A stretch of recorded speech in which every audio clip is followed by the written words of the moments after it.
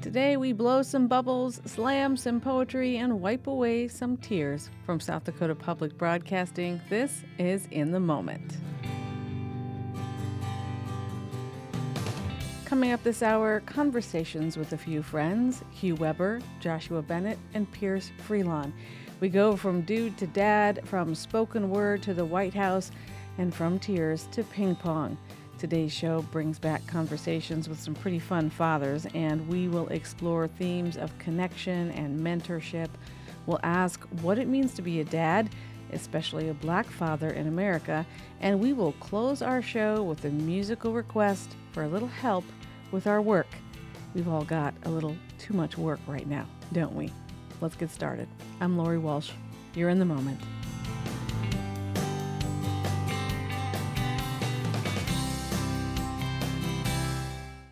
We're taking a beat today to surface a few of our recent conversations with dads. These are conversations about love and joy, bubbles and tears and grief. And these are all stories that I got comments on after they aired. Thank you, listeners like you told me. I learned about being a good father. I rethought how grief works in my life. I miss my friend, and it was good to hear his voice. Let's start there with Hugh Weber. Hugh was a creative. He was the publisher of the magazine The Great Discontent. He was the author of a book called Dude to Dad. He died not too long after this interview. And he leaves behind a wife, 2 children, and a whole host of friends. Here's Hugh Weber. So I want to start with this magazine that I have in my hands. And it's almost difficult to call it a magazine because it is a coffee table book. It's perfect bound. The pages are thick and creamy and textured. The photographs are vibrant and full page, and the stories and interviews are in-depth about everything from creativity to vision for the future. It's called The Great Discontent. It's more than a magazine, though. That's right. It's an artifact of a conversation, right? It's an artifact of a beautiful human dialogue, which is so impossibly hard to capture in a medium or in a time kind of space other than immediate and intimate. Yeah. And so you fight for that textured, nuanced, human, imperfect, but also beautiful and also joy-filled conversation to capture it for other people. I mean, I think this is the journey. We last crossed paths talking about potluck societies and ODAs and all of those things that we were able to do together in the past. And those two were about saying, I have been given an extraordinary gift of having conversations that few, you know this personally, but that few get, that to talk to incredible thinkers and creators, but just really deep, complex, beautiful human beings. And how can we share that? And we can share that via radio. Audio is an incredible medium for that. Mm-hmm. And we can share that via podcasts and other formats. But print is one of those things, too, that when you hold it in your hands, when you feel it, you feel like you're sharing an experience with other people that are holding it in their hands, right? You feel like it's not just you and the 2 people having the conversation, but also maybe the person down the road or the person that you can hand it to, the person that can feel it in the same way. One of the things we explored in depth during the pandemic, because I run a community design studio called We Must Be Bold, and the work that we do is to create those kind of intimate, connected experiences. And when we couldn't do that in person, we started to play with things like scent and taste and touch. And so we run a community called Cheeselandia for the dairy farmers of Wisconsin. And there are thousands of passionate cheese lovers around the country that had been getting together in person before 2020. And so we started doing things like sending them all the same piece of cheese, or sending them all a candle to light in their space, or sending them all something to hold in their hands and feel the texture of. So when we were talking about those things separately, that they had something really tactile and tangible and shared that they could do together. So to me, The Great Discontent tries to capture in a print form some of that same vibe. If I could spray a scent on this on this beautiful magazine, I'd probably do it. If I could send it with a candle or a piece of cheese, I would probably do it. But this is as close as we can get in a print-only format. So I want to pick up something that I remember you doing years before this, which was the bubble parade. Right. Make a thread for creative people to say something simple as saying, I'm going to go with my kids. We're going to invite people to walk down Main Street in our hometown or in the town in which we live. We're going to blow bubbles and we're going to bring people joy. That's it. That's what we're going to do. And now fast forward 5 years, 7 years, however long it's been, and say, now I'm doing this and I'm thinking about sending people the same scent experience and the same taste experience during a pandemic, which I never foresaw coming, and we're in community still. What's the thread for you as a creative individual? Yeah, I think looking backwards, which gives us some clarity of sight, I think it's easier than if you had asked me that at the beginning. I think it comes back to this question of what matters most. And the thing I've decided matters most for me, or at least the art that I can bring to the world, the creativity that I can bring to the world, is that moments matter. That taking an hour to walk along the falls, which is where we did the last one. I'm looking out here thinking about it with it makes me emotional just thinking about it. But taking an hour to walk with your kids, blow some bubbles, and eat a popsicle, that's all that matters. It's definitely what matters most to me. Let's stop right there. What matters most to you? What do you do when you stop and spend just a few moments with your family? When was the last time you did that? When is the next time you will freeze time like that again? You're listening to In the Moment on South Dakota Public Broadcasting. I'm Lori Walsh. Joshua Bennett is one of my favorite poets. The first time I talked with him, he spoke about freestyling with his infant son in the kitchen. That reminded me of my dad. Not because my dad ever offered poetry to me. He tended toward the humorous limerick more than original verse, of course, but because that image of love between father and child resonates with me still. So this isn't really a conversation about fatherhood you're about to hear, but it is a conversation about mentorship, literary leadership, language. Here is Joshua Bennett talking about his latest book. It's called Spoken Word, A Cultural History. Talk about this when you work as a professor. I think you're now at MIT. The heat in a poem. When students read poetry or hear poetry, sometimes maybe it's harder if you read it on the page to not just say, what does that mean? Why do you sort of guide students in that direction? Yeah, that's a fantastic question. And thank you, too. I feel like that story just came out via MIT News a couple of days ago. So thank you for always on top of the research. It means a lot. So, yeah, that's actually a teaching tactic that I got from a workshop with Terrence Hayes that I took many years ago, I think around 2015. And I just remember being so struck by the question because you're right. It's very different from what does this poem mean? What does it make you think of?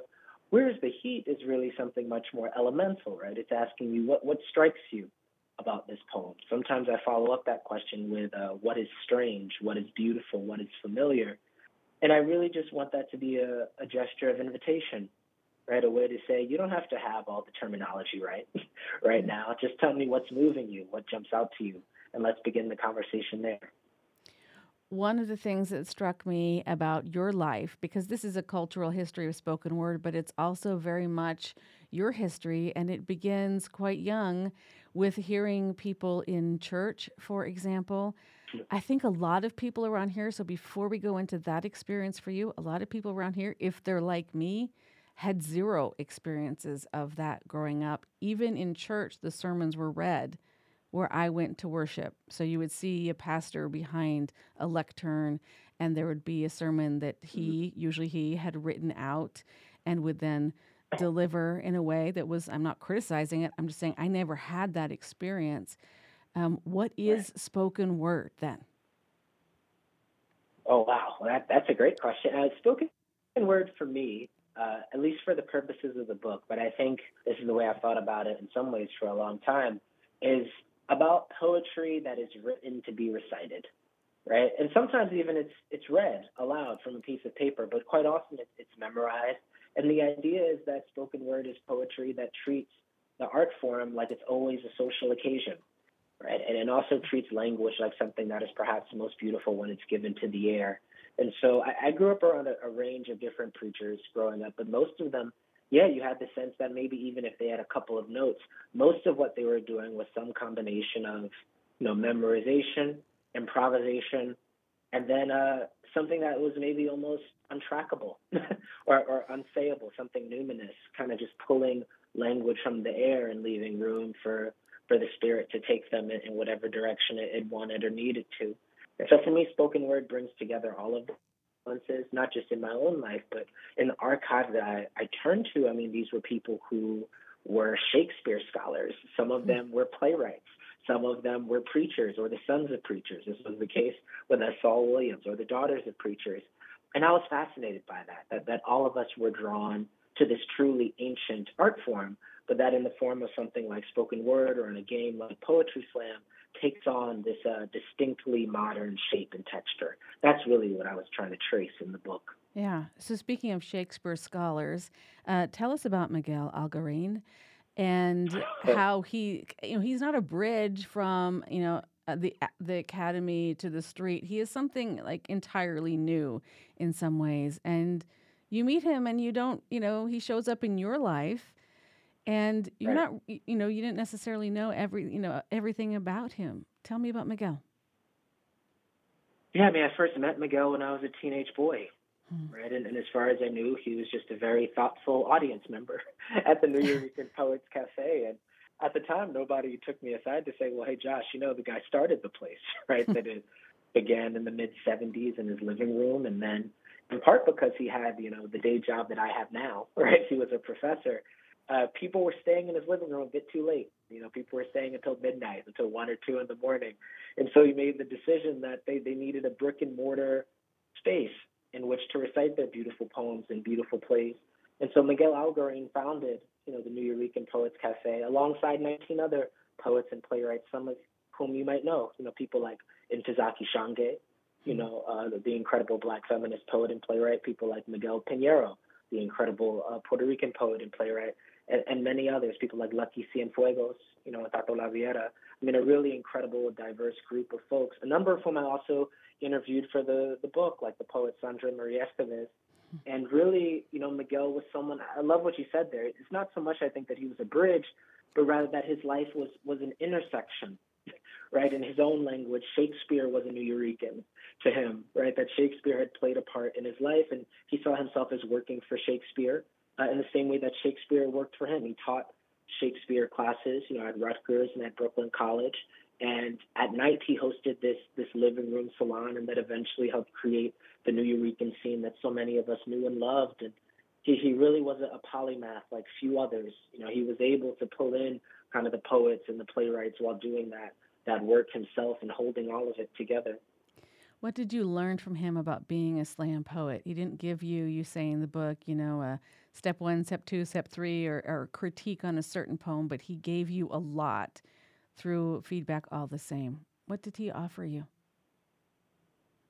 I mean, one, it meant a lot to be remembered because there were also times, and this isn't so much in the book, but when I came back as a 20-something, fresh out of college, and Miguel was still there.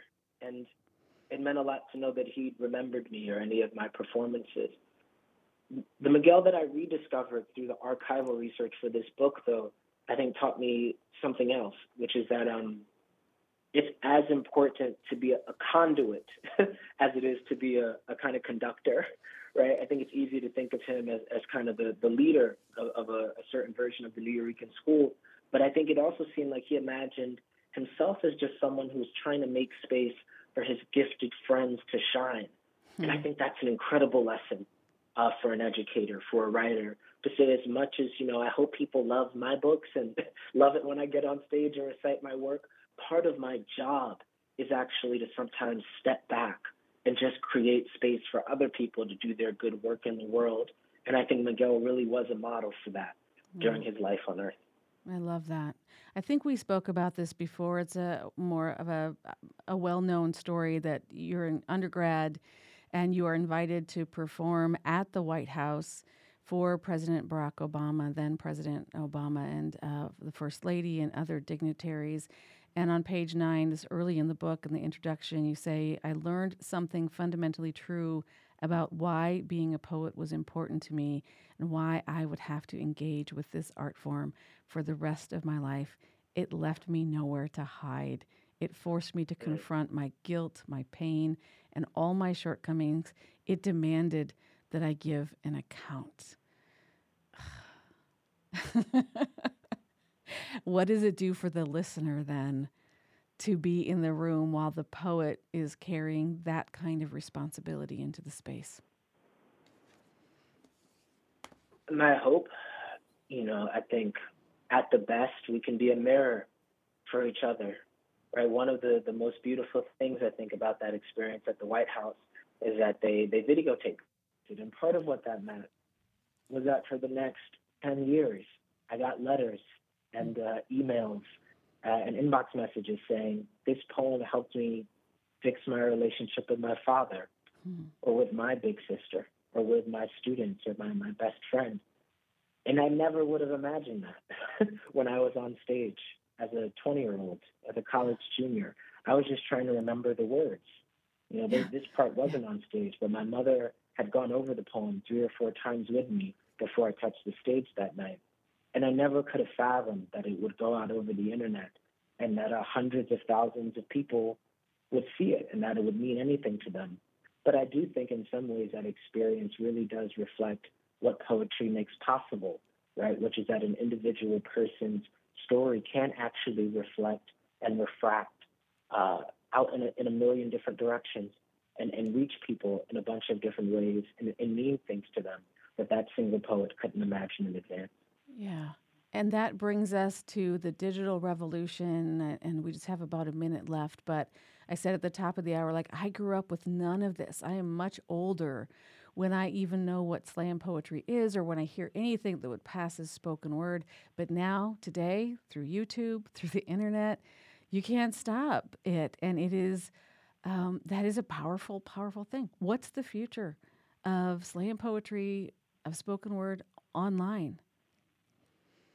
Oh, I don't know. This is so interesting. I was just talking to my friend Will over lunch, and I was saying one of the beautiful and terrifying and compelling things I've been thinking about the future recently is that it doesn't exist yet. Yeah. We're always making it together in a blur of seemingly infinite presence. And so it's hard to say. I imagine it'll live perhaps on TikTok or a number of other forms. There's quite a bit of an audience for spoken word in spaces like TikTok and still on YouTube. But I think young people will do things we can't possibly imagine with this form. I think the venues of the future will in some ways look completely different, but may very well look just like Miguel Algarin's living room salon. And wouldn't that be something? Yeah. I actually think that, especially when I talk to my students, they're very much in the pursuit of something that feels real, that feels textured and undeniable and transcendent. And so my sense is that actually the future of spoken word might be something like a throwback. It might be the kind of intimate venues again, people's homes, people's backyards, people's spaces of worship. And I think we're going to see poetry that, here I'm riffing a bit on Severe, but poetry that's made for the measure of the world, for the problems that they're facing, and the joys too. You're listening to In the Moment on South Dakota Public Broadcasting. I'm Lori Walsh. Okay, some interviews on this show have big reach, and I have had multiple people tell me how happy they were to be introduced to Pierce Freelon. And I'm happy to surface this conversation for you today. Pierce Freelon is an author, an educator, a Grammy-nominated musician. He joined In the Moment when he was in town for a residency with the Levitt. He shared his thoughts on being a dad, the portrayal of Black culture in the media, and we even talked a little about Kobe Bryant. Take a listen. Pierce Freelon, welcome to the In the Moment studios here in Sioux Falls. Thank you for stopping by. Thank you for having me. I love Sioux Falls so far, and this studio is awesome. And you have met some of our kids, I right? have. You're already reading stories to them and working with them. Tell me a little bit about what you've been up to. Sure. Well, I was at Ace Academy. Not only were we reading storybooks together, but we were also making beats. Nice. So if you could imagine a room full of, elementary, preschool age kids on like an electronic drum machine, making boom, ching, boom, boom, ching, making their own little beats, and then rapping about things that they care about. Yeah. This one kid's like, I'm on a bicycle on the sidewalk. I'm on a bicycle on the sidewalk. Just super cute. Another girl wrote a song about her favorite food, potatoes. Nice. It was so cute. So the kids of Sioux Falls are cool with me. They were amazing. I was at the YMCA yesterday. We did a summer camp at Augie. Like, we've just been all over the place with Levitt. And I've really enjoyed getting to know the community through your kids. Yeah, that's what Levitt is all about. It's not just the stage. It's not just the performance. It is this deep connection with community and music and inviting people to participate in it. I'm so glad. And your work, you do so much. Okay, let's just get to the fact that we're not going to get to everything that Pierce Freelon is. But I have just a passion for children's music and children's literature.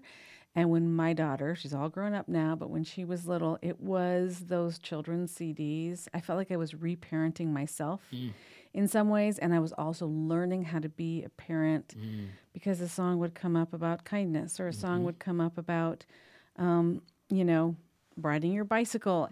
And it just helped me figure out what she was thinking at the same time. Why is music that's family friendly, not vapid music, but really smart, layered, intelligent music for kids? Why is that important to you? Well, it's important to me as a parent. Like you, I've raised little ones who are getting older. My son just graduated middle school, which is mind-boggling. It's like, high schooler.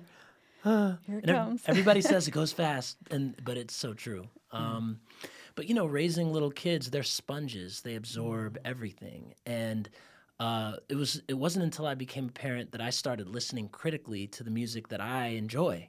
Yeah. I grew up in the 90s, so there was like a lot of hip hop that I was listening to that, I like the beat, I like the lyrics, I'm rapping along. Now all of a sudden I'm a parent, I've got 2 kids on the back. I'm like, let me turn the volume down on that particular song, and I'm like, well, what can I play that is a reflection of my culture, that has the same feel, that makes you want to, groove in your seat while you're driving them to the grocery store, but has lyrics that are appropriate and ideas and topics that are relevant to their lives. And I didn't find not a lot in the hip hop space, not a lot from the perspective of a father. There's a lot of children's musicians who are women, and children's picture book authors that are women.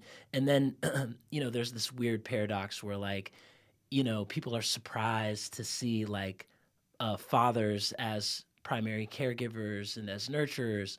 I just remember going to the park and people would be like, "Oh, you're such a great dad. Look at you with your little kitty, your kid's in a backpack and you're pushing the stroller. Aren't you just a great dad?" I'm like, this is kind of the bare minimum, actually. We're just out and about, just like nobody's giving my wife props when she's like doing basic mom stuff. But I think it's because there's a dearth of, we don't see it often in the media. So for me, as a children's music artist, I wanted to show fatherhood and vulnerability through fatherhood, playfulness, caregiving, as a dad, as a Black father, particularly with Black masculinity and the stereotypes associated with it. Kind of nurturing, loving goofball isn't really in the equation as much as it should be. Yeah. So that's what I just noticed when I started writing and releasing songs, that like, wow, there's really nothing out here that's like this. Did that mean there was an opening for you that you were able to step into, or did you have to convince other people, the gatekeepers, that there was a need that needed to be filled? Well, I'm lucky. I come from a creative and, dare I say, audacious family. I didn't ask anyone for permission. I showed up in my fullness, unapologetically, and it was embraced. And I think that I released my first children's music album in 2020. The timing was really interesting. I think there was a moment for dads that year for a couple of reasons. There was a short film called Hair Love, which is also a book by Matthew A. Cherry, who's the Oscar winner, right? Oscar winner, Oscar winner that year. And that was a story about a Black father, and not like, I don't know, like I grew up with, shows like The Cosby Show and, Family Matters, and they had these older Black fathers who were physicians. And, this guy in Hair Love was like a young dad with locks, like me. He had tattoos on his arms. I related to this dude. And here he is, like, trying to figure out his daughter's hair. And it was an Oscar winner, and I felt seen. For the first time, I'd never seen a dad as a primary giver in a Disney-type style animation before. Mom nowhere to be found until the end of the episode. And also that year, this was 2020. That was the year Kobe Bryant tragically passed away in the helicopter accident with his daughter. And I remember seeing, throughout the media, there was like tons of images of Kobe nurturing his daughter, showing her basketball, reading her books and being caring. And for the previous, 20 years, we saw a lot of Kobe dunking, being very masculine and Mamba mentality. But because of the nature of this particular tragedy, the media was all of a sudden flooded with this fatherhood, this intimate, close, soft, Black masculinity.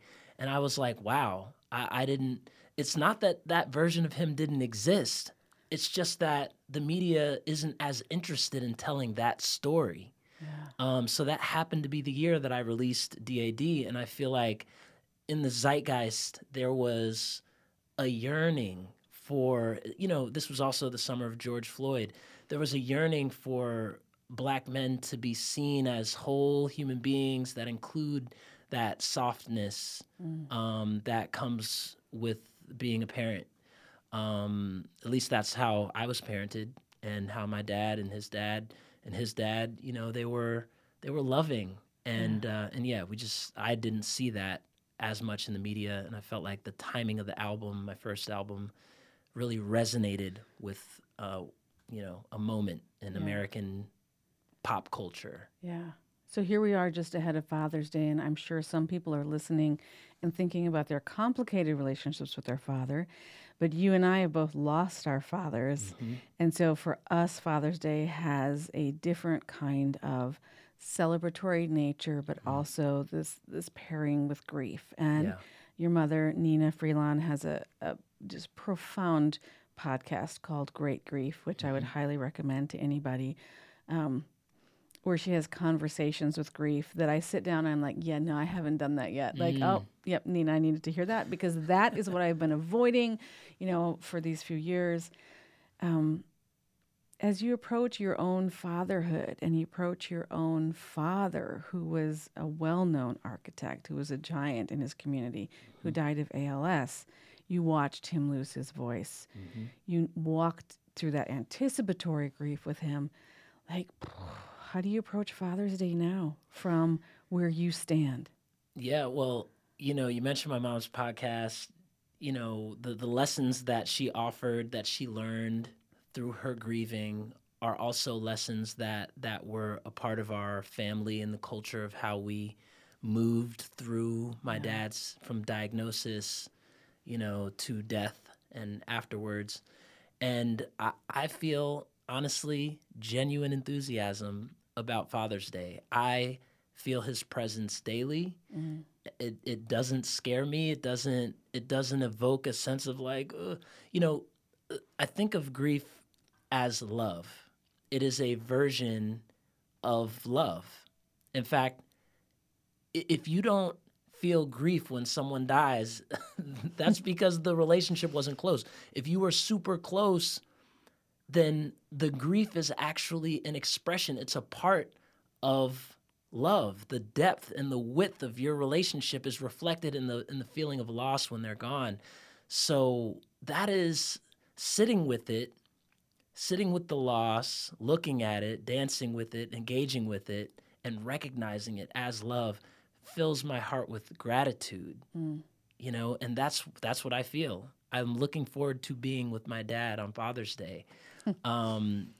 Energetically. I know he's with me in spirit. I feel his energy. When I look in the mirror, when I feel myself pulling some of the phrases that used to annoy me as a kid, and I'm using those same phrases on my kids. Put down the ding-dong remote. He would say ding-dong. Ding That was dong. like his expletive replacer. And the other day, I was in the kitchen with the kids, and I told my son to put down the ding-dong something. And I was like, oh, Dad. Here you are. Welcome. Yeah. Yeah, like, okay, nice to see you, Dad. Way to show up in in a tense moment to bring some levity and remind me that you'll always be with me. Yeah. And that's because I love him, and I still love him, and I am grateful for everything that he gave me. So I'm looking forward to Father's Day. When you make music for children, you want to weave in, I've heard you say, an attitude of gratitude. Mm-hmm. Boundaries. No is a love word. No is I a have love word. Not heard that before. Ooh. That's nice stuff. Mm-hmm, mm-hmm, And vulnerability. Yeah. I mean, that's, I don't know.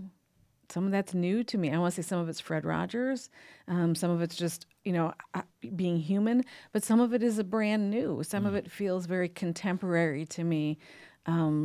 What is important in children's music without being pedantic or heavy-handed to help kids feel empowered to say no, to have bodily autonomy, to know their own thoughts, to create something and say that is my song about a bicycle, and therefore it can be in the world. Mm-hmm. How do you help kids become audacious? Yeah. Like you and your family are. Well, it's interesting. So in my time here in Sioux Falls, Ace Academy was the first, and that was littles, right? Like small kids. Yeah. And then we went to a middle school where there was a summer camp, and those kids were, 12, 11, 10, older. And the kids at Ace, very audacious, fearless. They popped up, they made beats, they grabbed the mic, they did lyrics, they laughed, had a ball. By the time we got with the middle schoolers, there was a lot more trepidation. There was a lot more self-consciousness and reluctance to engage. Yeah. So I don't think our job as parents is to teach kids to be audacious. They are that way by their nature. Yeah. The key is to nurture it. It's to support it. It's to allow them to feel so loved that they're not afraid to be themselves, especially in front of their peers, which becomes harder the older they get. As they become more self-aware, how do I really feel comfortable in my own skin?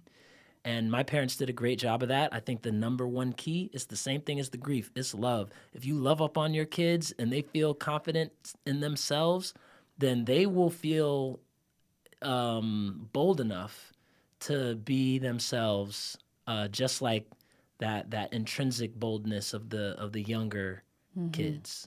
These are kids who probably know who George Floyd is. These are kids who are probably never going to forget COVID and how it impacted their lives.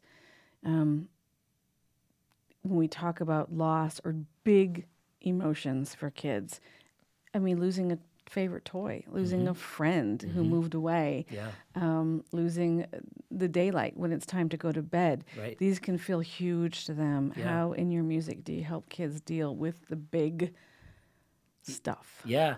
So I have a song, not on my album. This is my friend Mills Trill's album. We have a song called Let Me Have My Feelings. And I like that. Ooh, it's a good one. And and my daughter Stella, I will say, she taught me this. Stella is a lot more emotive than I am. And my inclination when there's a meltdown is like, get it together. We're not going to have a meltdown in the middle of this grocery store. And she's just like, I can't control when these big feelings are going to hit me. Like, you need to be here with me. Like, you're either with me or against me. That's what the feelings are telling. And I had to learn over time that this is how she's asking to be cared for. So, interestingly enough, the other day, she was having a whole meltdown. She and my wife were going at it. And I had a moment of like, oh, let me get in and fix this. And I had to pump the brakes for a second. I said, oh, wait, nope, tried that. Let me actually just be with her in her feelings.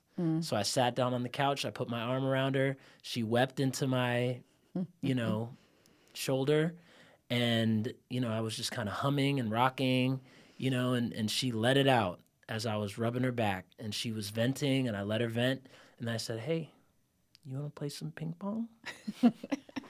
She said, "Okay, can I serve first?" I said, "You can serve first. Let's go upstairs and play ping pong." We went up, we played ping pong.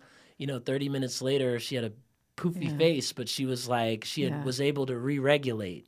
And then the next day, we talked about, I did the parenting. I didn't just leave the inappropriate aspects of her behavior. Some of the things she was saying were a little out of pocket. I had to address it.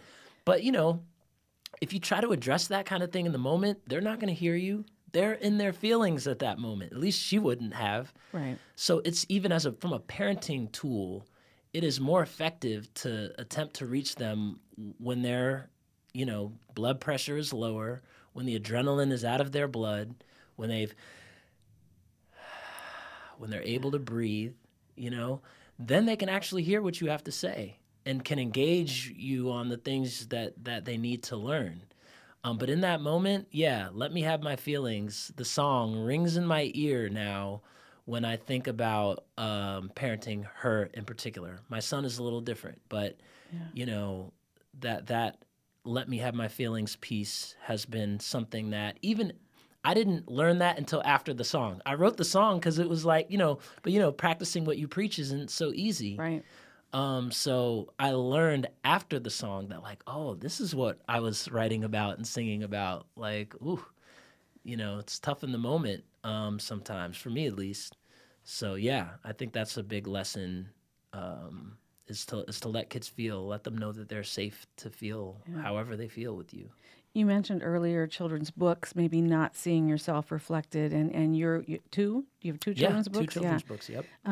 There's some outdoor themes, there's some camping, we're going to go fishing. Like that is another really important thing that often people don't see in children's literature is just spending time in nature and sitting. Why was that something that you wanted to address in your book?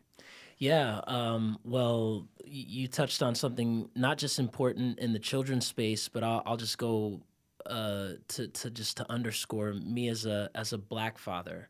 I think there are certain stereotypes about Black folks as primitive, as uneducated, that stem from enslavement and before, where European colonists were looking at Africa as like this jungle, and for those and other reasons, there are stigmas that still exist about our relationship to nature and how we engage with the natural world, that are kind of steeped in these troublesome stereotypes. So for me, writing a book about going camping, about really claiming some of the rituals around, building a fire and finding a worm to pierce on a hook and cast a line and to cook your catch over an open flame. These things are a part of our story too, but we don't see it enough. And another important aspect of the book is about memory. The nature walk that the father and the son are on was a nature walk that the father had taken with his dad when he was a kid. Mm-hmm. And so as they're walking through the forest and listening to the birds and the frogs, the father is telling his son, Pop-Pop used to take me out to this very same spot. And, sometimes when I just sit here on this log and close my eyes, I can still feel his presence. And then, the boy's like, I miss him. And it's like, it's okay to feel like, let it out. Yeah. Like, I'm here. And they're going through this vulnerable remembering together.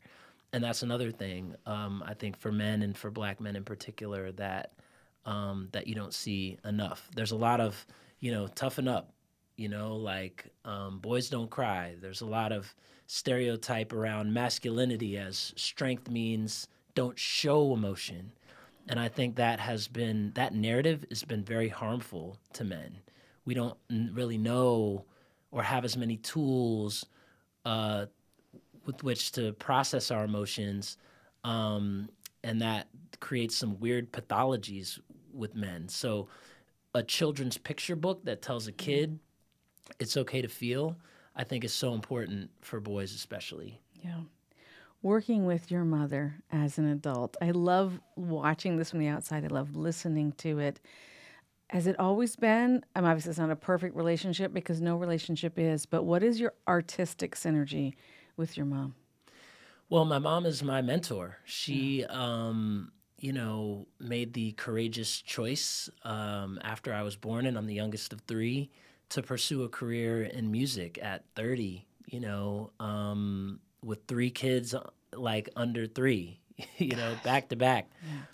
Sometimes, now, to be clear, I didn't realize this at the time. I'm just a baby. My mom, she leaves the house. I don't know what she's doing for work. It's just like, it was just her profession. But now as an adult, when I look back and I say, wow, in 1980, 88, 87, 86, 86, when she was just getting started in her musical career, we were all very small kids. And there were narratives that she was dealing with about the age at which a woman is in her prime. I'm using air quotes here. There were things that she dealt with that were barriers to entry for her to start a career at that late, in air quotes, junction in her life. And I really admire the gall to look at the naysayers and say, nope, I'm doing a radical career shift right now to do what I love. And, whether I knew the particulars at the time or not, I think energetically I was absorbing that same mentality of, follow your passions and find something that you love to do, pour yourself into it. And, as her career took off and she was nominated for now 6 Grammy Awards. She was world traveler. She took me on tour with her. I traveled with her to Japan. She took me to Finland and across the country. And I'm doing homework, during sound check. It's like I was saturated in this space. So both creatively and professionally, she showed me what it is to be an entrepreneur. She showed me what it is to be a businesswoman. She showed me what it is to be a full-time artist who makes her living on the wings of her music. All of that was my blueprint growing up. And, I've taken those lessons and observations and internalized them into my blueprint, following in her footsteps. And creatively, the dynamic is, I'm in the children's space. She's a jazz vocalist, but I have training in jazz and was in a jazz band. Yeah. And she has aspirations in the children's space. She has like an album that she wrote in 2020 that she just hasn't released yet. She's like, I worked on a children's album once. I was like, really? Ma? So I think that there was some natural overlap. But on our album, Ancestors, which just came out in May. I love this album. Thank you. Love this album. As an adult without small children, I love this album. Thank you so much. Yeah. Thank you so much. And she brings her fullness as a jazz artist. Yeah. I bring my fullness in the children's space, and we found natural ways to overlap the two. Yeah. So I did see something online where you just gave your love to LeVar Burton, and in the public broadcasting space, just say something about that kind of role model. And, my connection was reading Rainbow with LeVar. I wasn't a Star Trek person, but boy, how did he impact your life growing up? Just seeing him and the kindness that he shared. I feel like we should give LeVar Burton some love here. Let's give LeVar Burton some love. It is always time to give LeVar Burton some love. Isn't it? Yeah, I mean, he showed me so many things. I think reading Rainbow and Star Trek and Roots, really, because before I really understood, racism, very young age, my grandmother sat me down in front of a box. She had a box set of VHS tapes, of all of Roots. And she had us watching and making sure we understood And that was my introduction to LeVar. And then when I saw him on Star Trek, it was like, whoa, that's the same guy from the thing that my grandma used to watch that I found so annoying, at the time. I'm trying to watch Sesame Street. Like, why are we watching The Roots? But, she was spoon feeding us this history. Like, she's going to make sure you get your history. But yeah, in Reading Rainbow, he's just such a gentle spirit, a gentle giant. Yeah. And so I have a lot of gratitude for the impact he continues to have in the space of nurturing healthy Black masculinity, loving, educating, and inspiring all Americans and beyond for decades. Just the longevity of this man, all of it is admirable. Yeah. As a child, I guess I don't know when I first saw LeVar Burton, but I felt like I had to create a new category for him. Like, he wasn't a father figure. Mm-hmm. He wasn't a brother figure. He wasn't like a teacher. Like, he didn't look or represent like anything in my little life. Mm-hmm. And so he had like his own little space. Yeah. And that didn't turn out to be such a bad thing for him to have his own little space. He didn't fit into any of the roles that in my mind I had created because of what I had seen and not seen. But there he was. Yeah. Just remarkable. Have you met him? I have met him. I figured I have not. Yeah. Wow. Yeah, LeVar Burton, interestingly, last year at the Grammy Awards, my mother and I were both nominated. I was nominated for Best Children's Music Album. My mom was nominated for Best Jazz Vocal Album. And we were at the pre-telecast, because there's like the televised, they only do like 12 categories during the televised portion. Okay. Pre-televised is like 6 hours. That's when they do the smaller categories. And LeVar Burton was the host of the pre-telecast. So he got to introduce me and my mom, and he mentioned my song. I've written a song inspired by and dedicated to LeVar Burton. He mentioned it, he introduced us, and we got to hang out backstage. We had a blast. I love that. Why don't you let me help you? You wear so many hats we lost count. Why don't you take a break, put on this crown? We can help you do the work. You don't have to do it by yourself. That is our show for today. We hope that it served you. We'll leave you now with music from Pierce Freelon's latest kids album. It's called Ancestors. And this song is for everyone feeling a bit overwhelmed with their to-do list right now. This is what we all want to hear. From all of us at South Dakota Public Broadcasting, I'm Lori Walsh. Thanks for listening. Someone help heal your tender. Your strength is never in question. Hear me out, I have suggestions. When you're feeling overwhelmed, if you need a little help, the lesson in the song, you're not in this alone. If you have a tear to shed, here's a shoulder. You wear so many hats we lost count. Why don't you take a break, put on this crown? We can help you do the work. You don't have to do it by yourself. That could make you go berserk. Just take a deep breath and relax. We can help you with the work. Help with the work. This is how you care for yourself. It's good for your health. We can help you do the work. Help you do the work. Everybody needs a hand now and then. Work together, make it easy. In the middle of a storm again. Sometimes we get queasy. Nobody knows. Well, when you're in trouble, so let me help. I'll be there on a double. Never a task. All you gotta do is ask. If you have a tear to shed, here's a shoulder. You wear so many hats we lost count. Why don't you take a break, put on this crown? We can help you do the work. You don't have to do it by yourself. That could make you go berserk. Just take a deep breath and relax.